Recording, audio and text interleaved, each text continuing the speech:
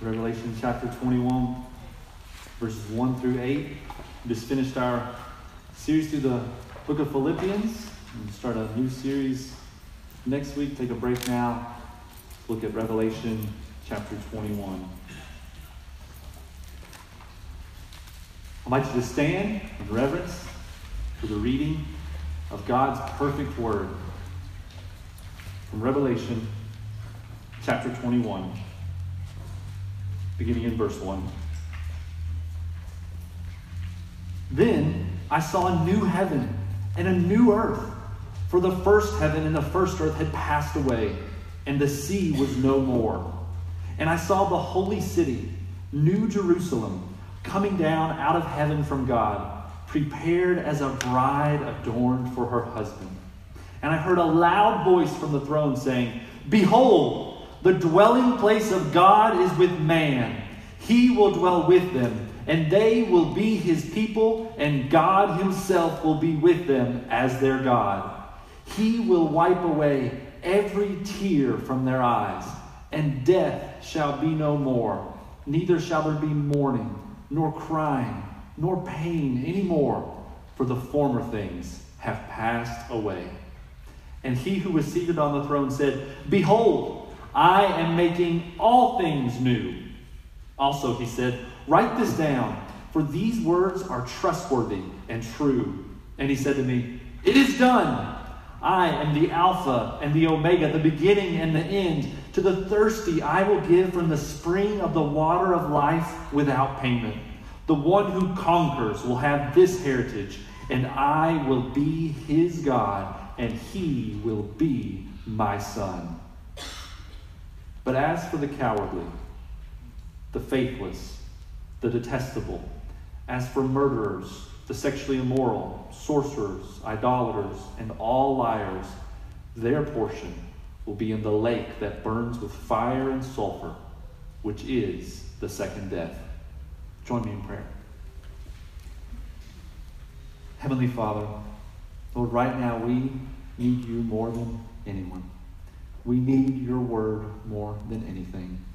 We pray right now that you would speak to us through your word, that you would focus our hearts and our minds to hear what you would have for us on this morning. Bless us and help us in these moments. In Jesus' name we pray. Amen. You may be seated. If I was going to take a survey, I bet that most of you, if not all of you, at some point in your life have had a crummy job. Just a crummy, bad, maybe dead-end job. You might actually have that job right now, as a matter of fact. Maybe a couple of those jobs you might be working right now. And don't worry, young people, at some point in your life, you too will probably also work a crummy job. And in my life, I've had a few of these jobs, but there was one that was just the worst job I have ever had. To this day, seriously, whenever I think about this job, it just comes back to memory. I will offer a prayer of thanksgiving to God, thanking him that I no longer work at that place. I'll say it kindly, I'll say it in a nice way. The boss struggled. The work environment was just a toxic work environment. Coworkers just couldn't get along. It was a highly stressful, fast-paced job. There was a lot of turnover. And the longer I worked there, the more anxious I got. I just dreaded going into work every day. And so I remember praying and asking God and just saying, "God, if I need to stick this job out, I'll do it. But if there's any way at all that I could have a new job, that would be amazing." So I prayed and put in some job applications, and eventually I did hear back, got an interview, and the job offer was going to be a better job with better pay, better hours. And that next week, you have no idea how happy I was going into work with that 2-week notice in my hand. I still had to go to the same work for 2 more weeks. Still had to work with the same coworkers, same boss, same situation. And yet everything had changed in my mind. I had a totally new attitude, a new perspective. I had hope and joy because I had the promise that a new, better job was waiting for me in just a few weeks.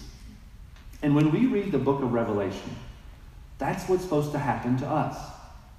When we read the book of Revelation, it is supposed to encourage us and fill us with the hope we need to faithfully follow Jesus right now, no matter what. No matter what's going on in this crazy, sinful, fallen world, whether it be politics or pandemics, whatever it is, the book of Revelation reminds us that Jesus wins, Satan loses, the best is yet to come, so do not give up now. Keep following Jesus faithfully, no matter what. And in this amazing text, Revelation 21, in this text, God gives us a glimpse of our forever home. This preview of what is to come is meant to fill us with the hope we need to keep following Jesus right now in our present everyday lives. God gives us this hope first by giving us perspective. Look with me at verse 1. Then I saw a new heaven and a new earth.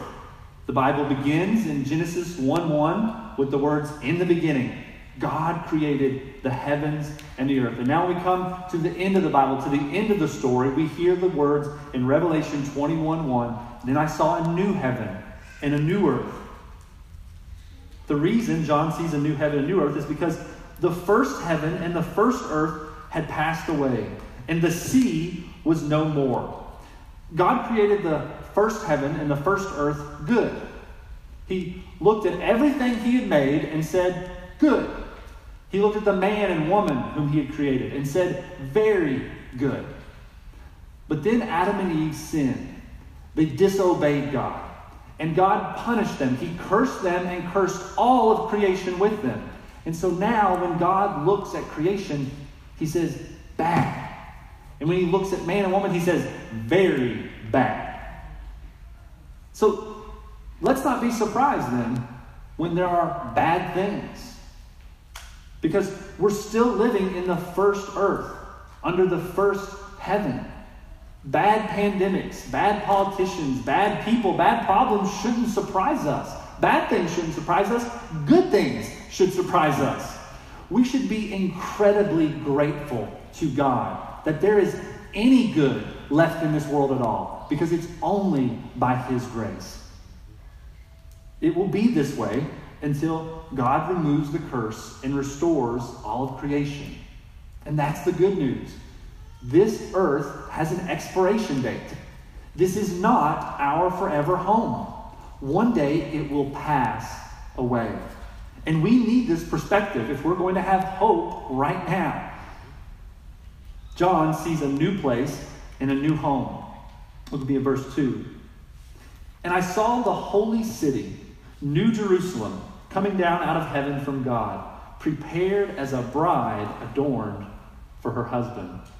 One of the ways that the final struggle between good and evil is symbolized in the book of Revelation is with a tale of two cities and two women. The one city and one woman is Babylon, called the prostitute. She is ultimately cast out and judged. But then the other is Jerusalem, who's called the bride. She is brought in. She is brought into the marriage supper of the Lamb.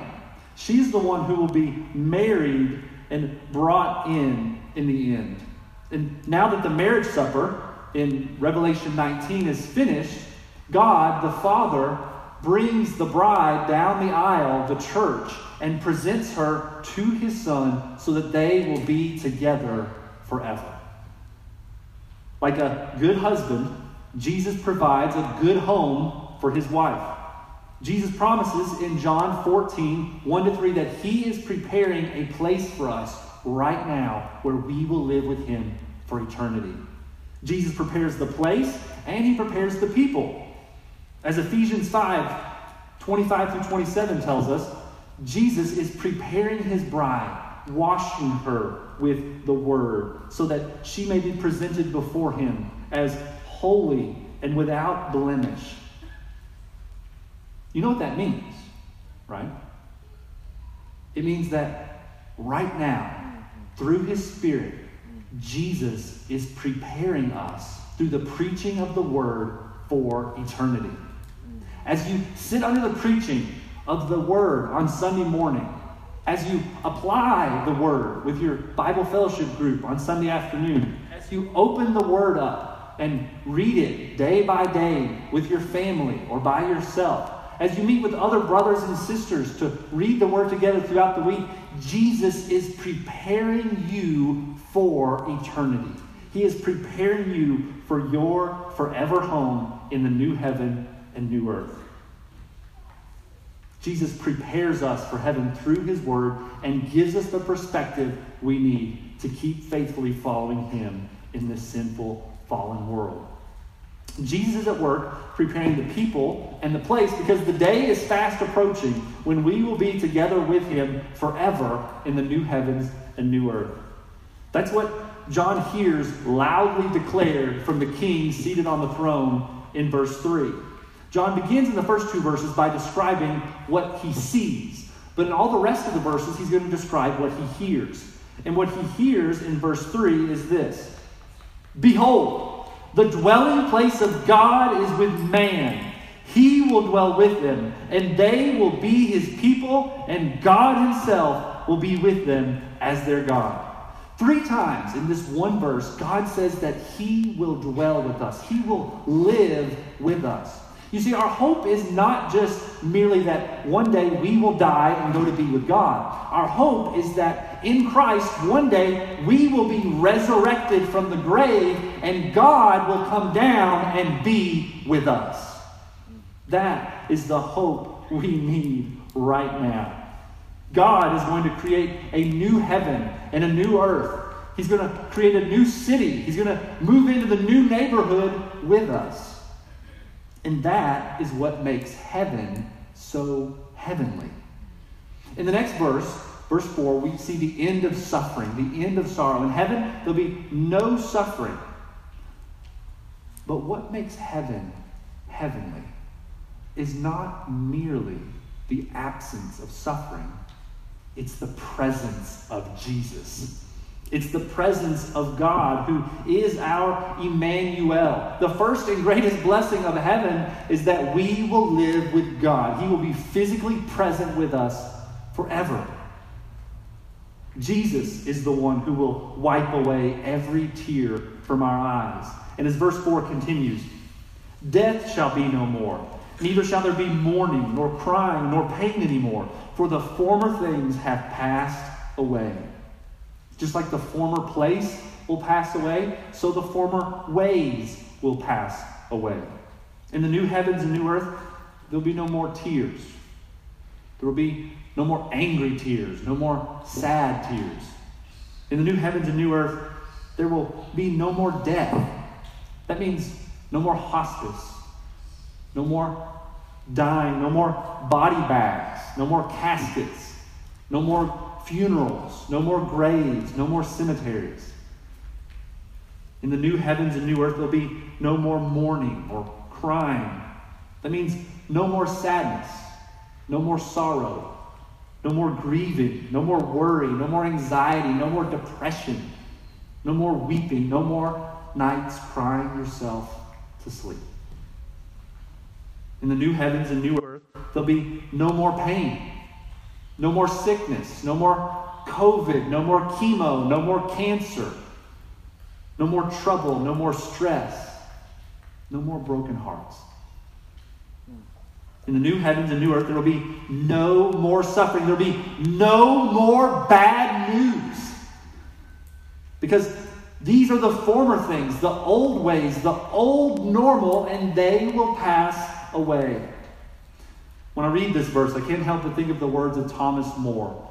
Earth has no sorrow that heaven cannot heal. We really need this hope that we get from this perspective. Because right now there's a whole lot of talk about a new normal. Listen, if you compare this so-called new normal with the real new normal that we see right here in Revelation 21, there is nothing new about this new normal.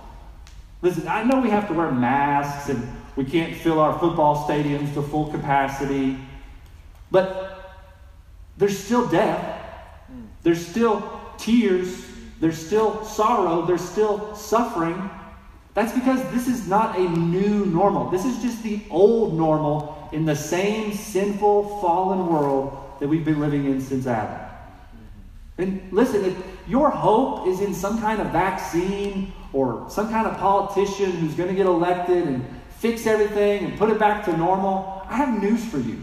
Even after we get a vaccine, even after the next president is elected, we will still have crying and pain and suffering and death until Jesus comes back and restores this heaven and earth, and then we will have a new normal. In the new normal, God will dwell with us. In the new normal, there will be no more suffering or sorrow or pain or death. Right now, Jesus is preparing our forever home for us, and he is preparing us for our forever home through his Spirit, through the Word.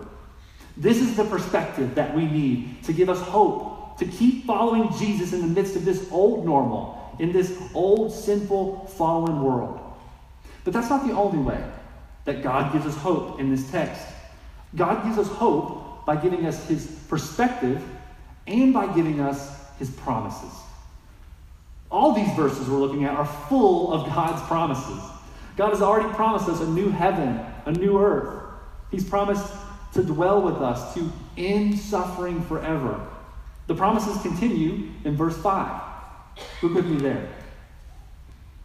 And he who is seated on the throne said, "Behold, I am making all things new. A new heaven, a new earth, a new Jerusalem, a new you." As the King of Kings, Jesus has the authority, the ability, and the character to make this happen. That's why he says, write this down, for these words are trustworthy and true. We make promises all the time that we can't keep or we just don't keep. How many times have you told somebody that you'll pray for them just because it's the nice sort of Christian-y thing to say, and then you never actually take that prayer request before God? We fail to be faithful to our word all the time, but not Jesus. Jesus is always faithful and true. The word translated here for trustworthy is translated in other places in Revelation as the word faithful. In other places in Revelation, like Revelation 3:14, 19:11, Jesus himself is called the faithful and true one. Jesus is he's always faithful and true to his word. Every word of the Bible is trustworthy and true because it's the word of Jesus. Jesus always keeps his word. His promises never fail. Just like the promises that we see in verses 6, 7, and 8. Look with me there. Verse 6. And he said to me, "It is done." Can't help but hear the echo, right?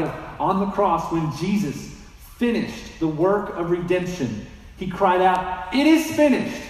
And one day, when Jesus finishes the work of restoration, he will cry out, "It is done." Jesus says, "I am the Alpha and the Omega, the beginning and the end."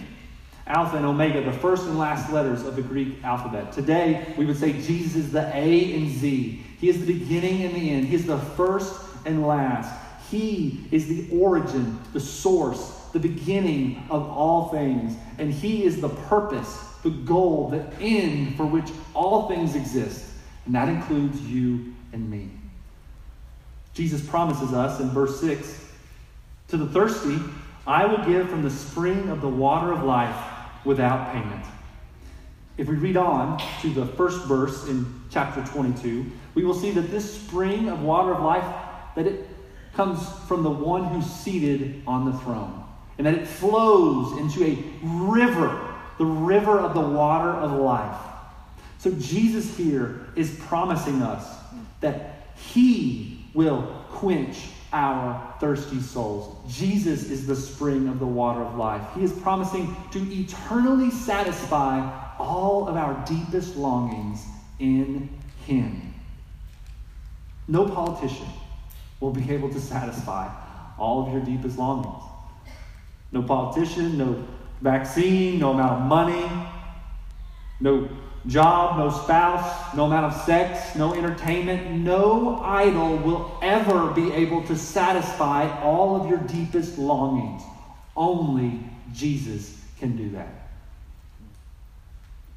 And all of this, he is offering us free of charge. Because a lot of people line up on Black Friday to buy a bunch of material stuff that will never fully satisfy them. And Jesus, every single day, offers every single person eternal satisfaction in him free of charge. It's a free offer, but it is a limited time offer. Time is running out. At any moment, you could die, or Jesus could return. So accept the gift now by faith in Jesus. Don't wait. God calls this free gift a heritage or an inheritance in verse 7. See what he says there in verse 7. The one who conquers will have this heritage. It could also be translated, the conqueror will inherit this. The one who conquers is the one who overcomes. The one who overcomes sin. The one who overcomes the trials and temptations of this sinful, fallen world. The one who fights the good fight. Who finishes the race. Who keeps the faith. The conqueror is the one who faithfully follows Jesus until their final breath. You're a conqueror when you take the first step to reconcile a broken relationship, because you know that Jesus died on the cross to reconcile us to God and to one another. You're being a conqueror when you sacrifice your need for comfort and share the gospel with your lost coworker, because you know that Jesus sacrificed his comfort to die on the cross to save us from our sins. You're being a conqueror when you confess your sin and ask for accountability from your Bible fellowship group, because you know that your sins have been forgiven and you are accepted by faith in Christ. When you do the hard thing instead of the easy thing. When you do the right thing instead of the easy thing because of who Jesus is and what he has done, then you are being a conqueror. If we conquer, if we persevere, if we remain faithful to the end, we will inherit eternal satisfaction in Jesus, with Jesus, in the literal heaven on earth forever. And verse 7 says, I will be his God, and he will be my son. Now, as modern Western individualists, we tend to miss the significance of this promise right here. The first Christians who would have read the book of Revelation, they lived in a culture that prioritized the needs of the family over the individual. And in cultures like these, to this day, even in some situations, the firstborn son would usually receive most, if not all, the inheritance, because it was assumed that as he, as the firstborn, would be in the best position. He should be the oldest. He should be the strongest. He should be the wisest. And that he would be able to provide for all of his relatives, not just his immediate family. So, for God to promise us that he will be our God and we will be his son means that we will inherit everything that belongs to the Father. By faith in Jesus, God adopts us. Sinners become sons, and the son of a king inherits the kingdom. That's why Jesus can say in Luke 12:32 that it is your Father's good pleasure to give you the kingdom. Now, Jesus will still be king. He will still be seated on the throne, but we will rule and reign with him as vice regents. Not over a little half-acre lot, but over the entire new heavens and new earth. All of this we will inherit. And this should fill us with hope for the present, whether we're the haves or the have-nots. If we're the have-nots, This should give us the hope we need, not to be bitter, not to be jealous, but to have the hope we need because we know that one day we will inherit the entire kingdom of God. And if we are the haves, it gives us the hope we need to stop building our little earthly kingdoms and start sacrificing our little earthly treasures because we know that they will pale in comparison to the inheritance that we will have one day, the treasure we will have in the new heaven and new earth. By faith in Jesus, we will inherit all of this. This will be ours for eternity. But God does not promise this inheritance to everyone, does he? Look at me at verse 8. But as for the cowardly, the faithless, the detestable, as for murderers, the sexually immoral, sorcerers, idolaters, and all liars, their portion, or their inheritance, will be in the lake that burns with fire and sulfur, which is the second death. In just one verse, God's tone has completely changed. Now he promises judgment. Notice how the list begins. If you and I were to make a list of the worst people in the world who deserve to spend an eternity in hell, who would be at the top of that list? Murderers, terrorists, rapists, child predators? I'd say most of us probably wouldn't start our list with cowards. But it makes sense when you think about it, because a coward is the exact opposite of a conqueror. There's no such thing as a cowardly conqueror.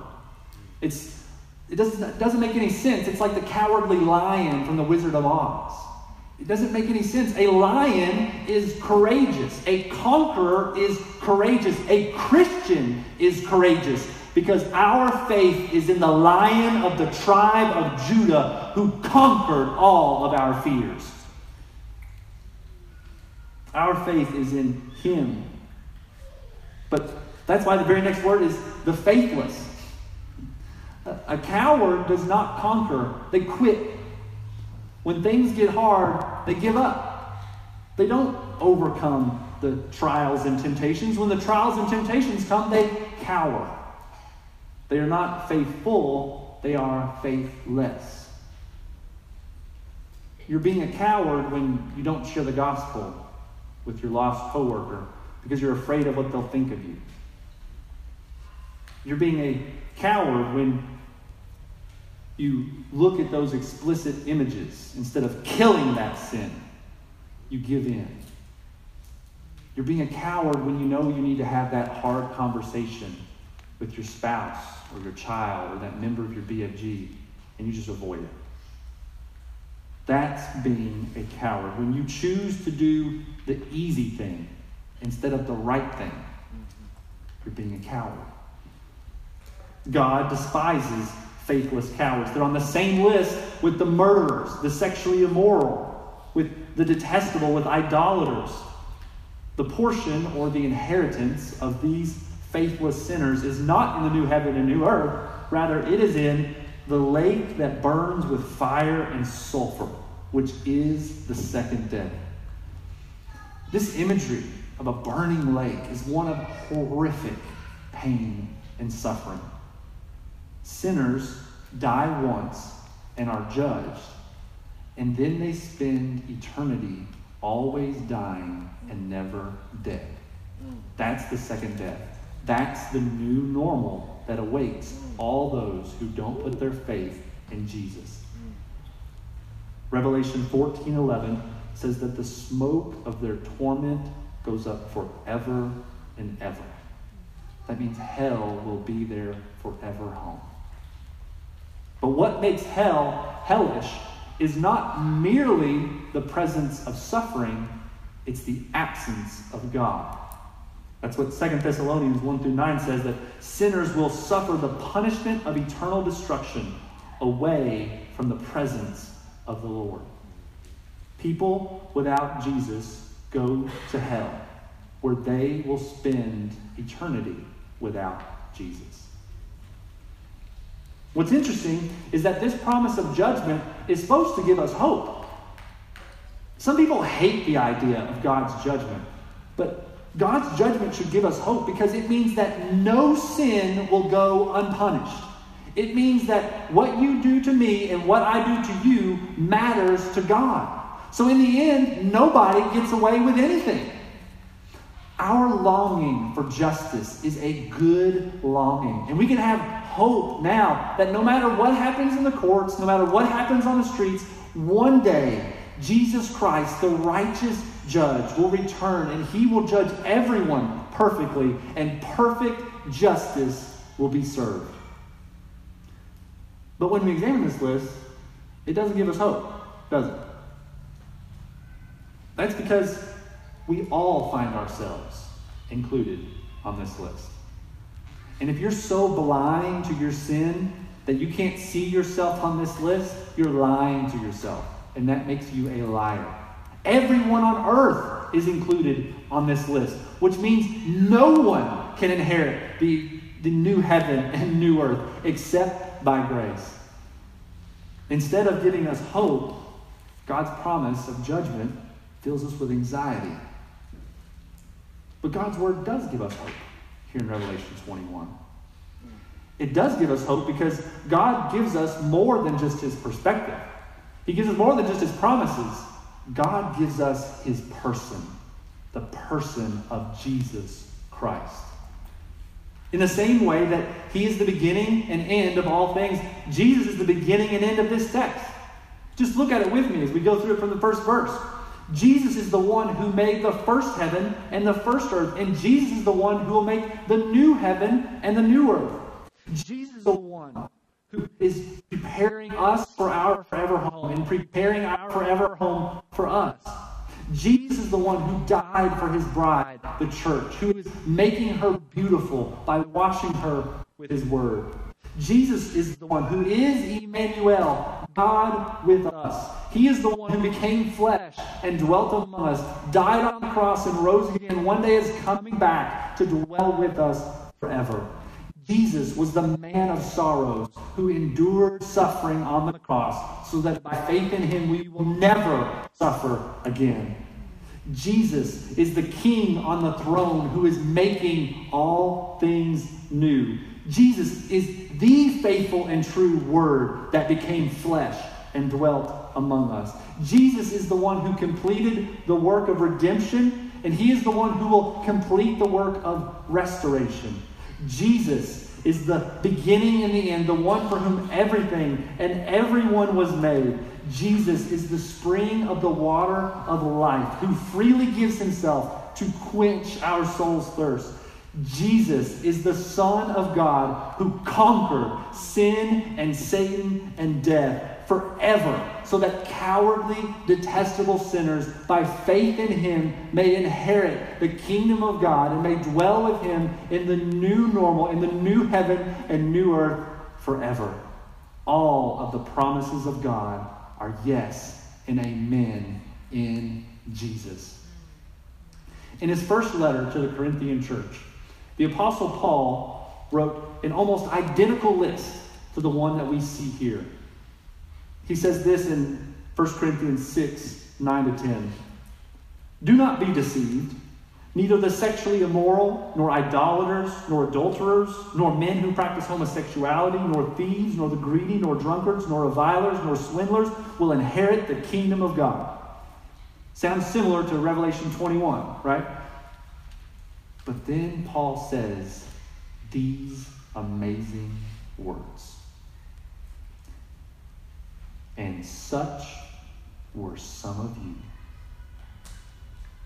But you were washed, you were sanctified, you were justified in the name of the Lord Jesus Christ and by the Spirit of our God.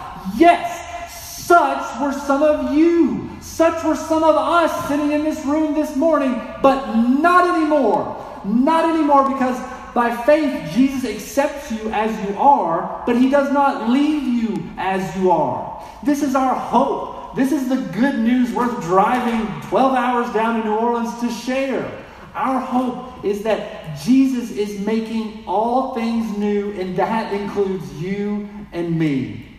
Jesus is the one who died on the cross to suffer the punishment for all of our cowardice, for all of our faithlessness, for all of our detestable sins, and rose again to new life.